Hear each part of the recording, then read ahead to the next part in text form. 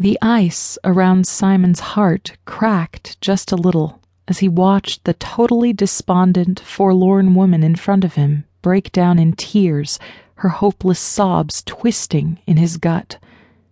If he could locate her worthless roommate, he'd make her pay for every bit of pain Kara was suffering right now. Unable to stop himself, Simon went to her and gathered her body against his own, lifting her into his arms with careful tugs until she came to her feet and put her arms around his neck, turning her face against his chest.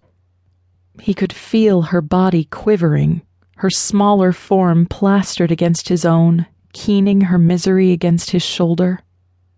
"Shh, Kara. It will all be okay. I'll take care of you."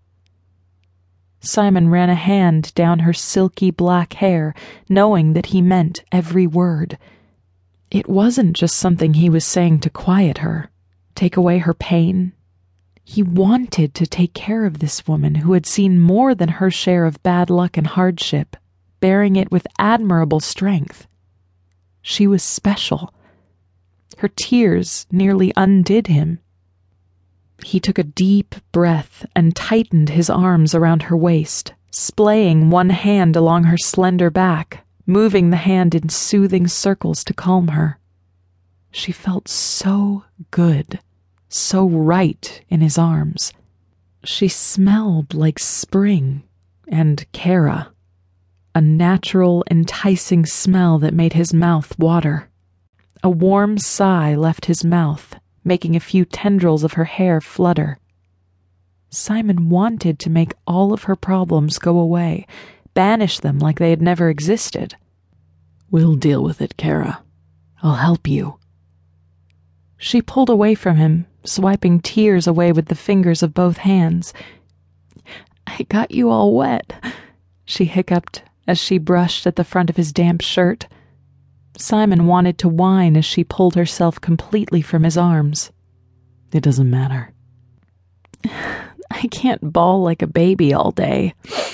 I have to see if I can find a shelter. This has put me over the financial edge."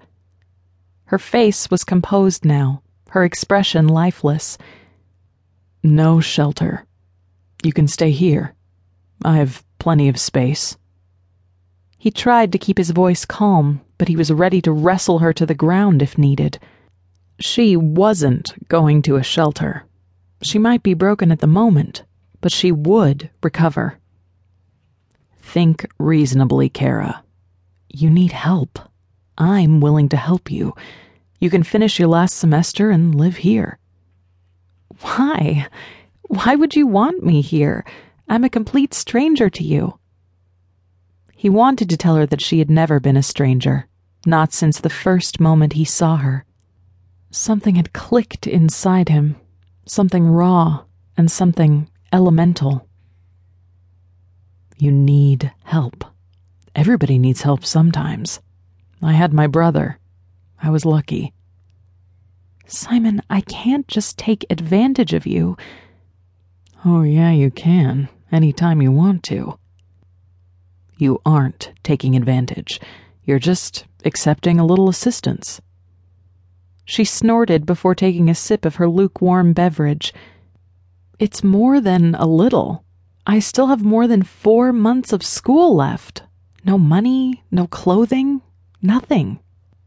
Even though he wanted to tell her to feel free to walk around naked, he answered, "Nina is getting you some clothes. No worries." He took a deep breath before continuing. "I only have one condition. Otherwise, my assistance is unconditional." "What is it?" She looked at him cautiously over her mug. "I want you to stop working while you're in school." He had to bite back a smile as her face turned up in a stubborn, implacable expression. This was going to be a sore subject, but he wasn't going to lose. "I can't stop working. I need to live. I have nothing," she told him adamantly. "No work. I'll help you financially. You already do 40 hours a week at school, and that doesn't include study time. My offer. Take it or leave it."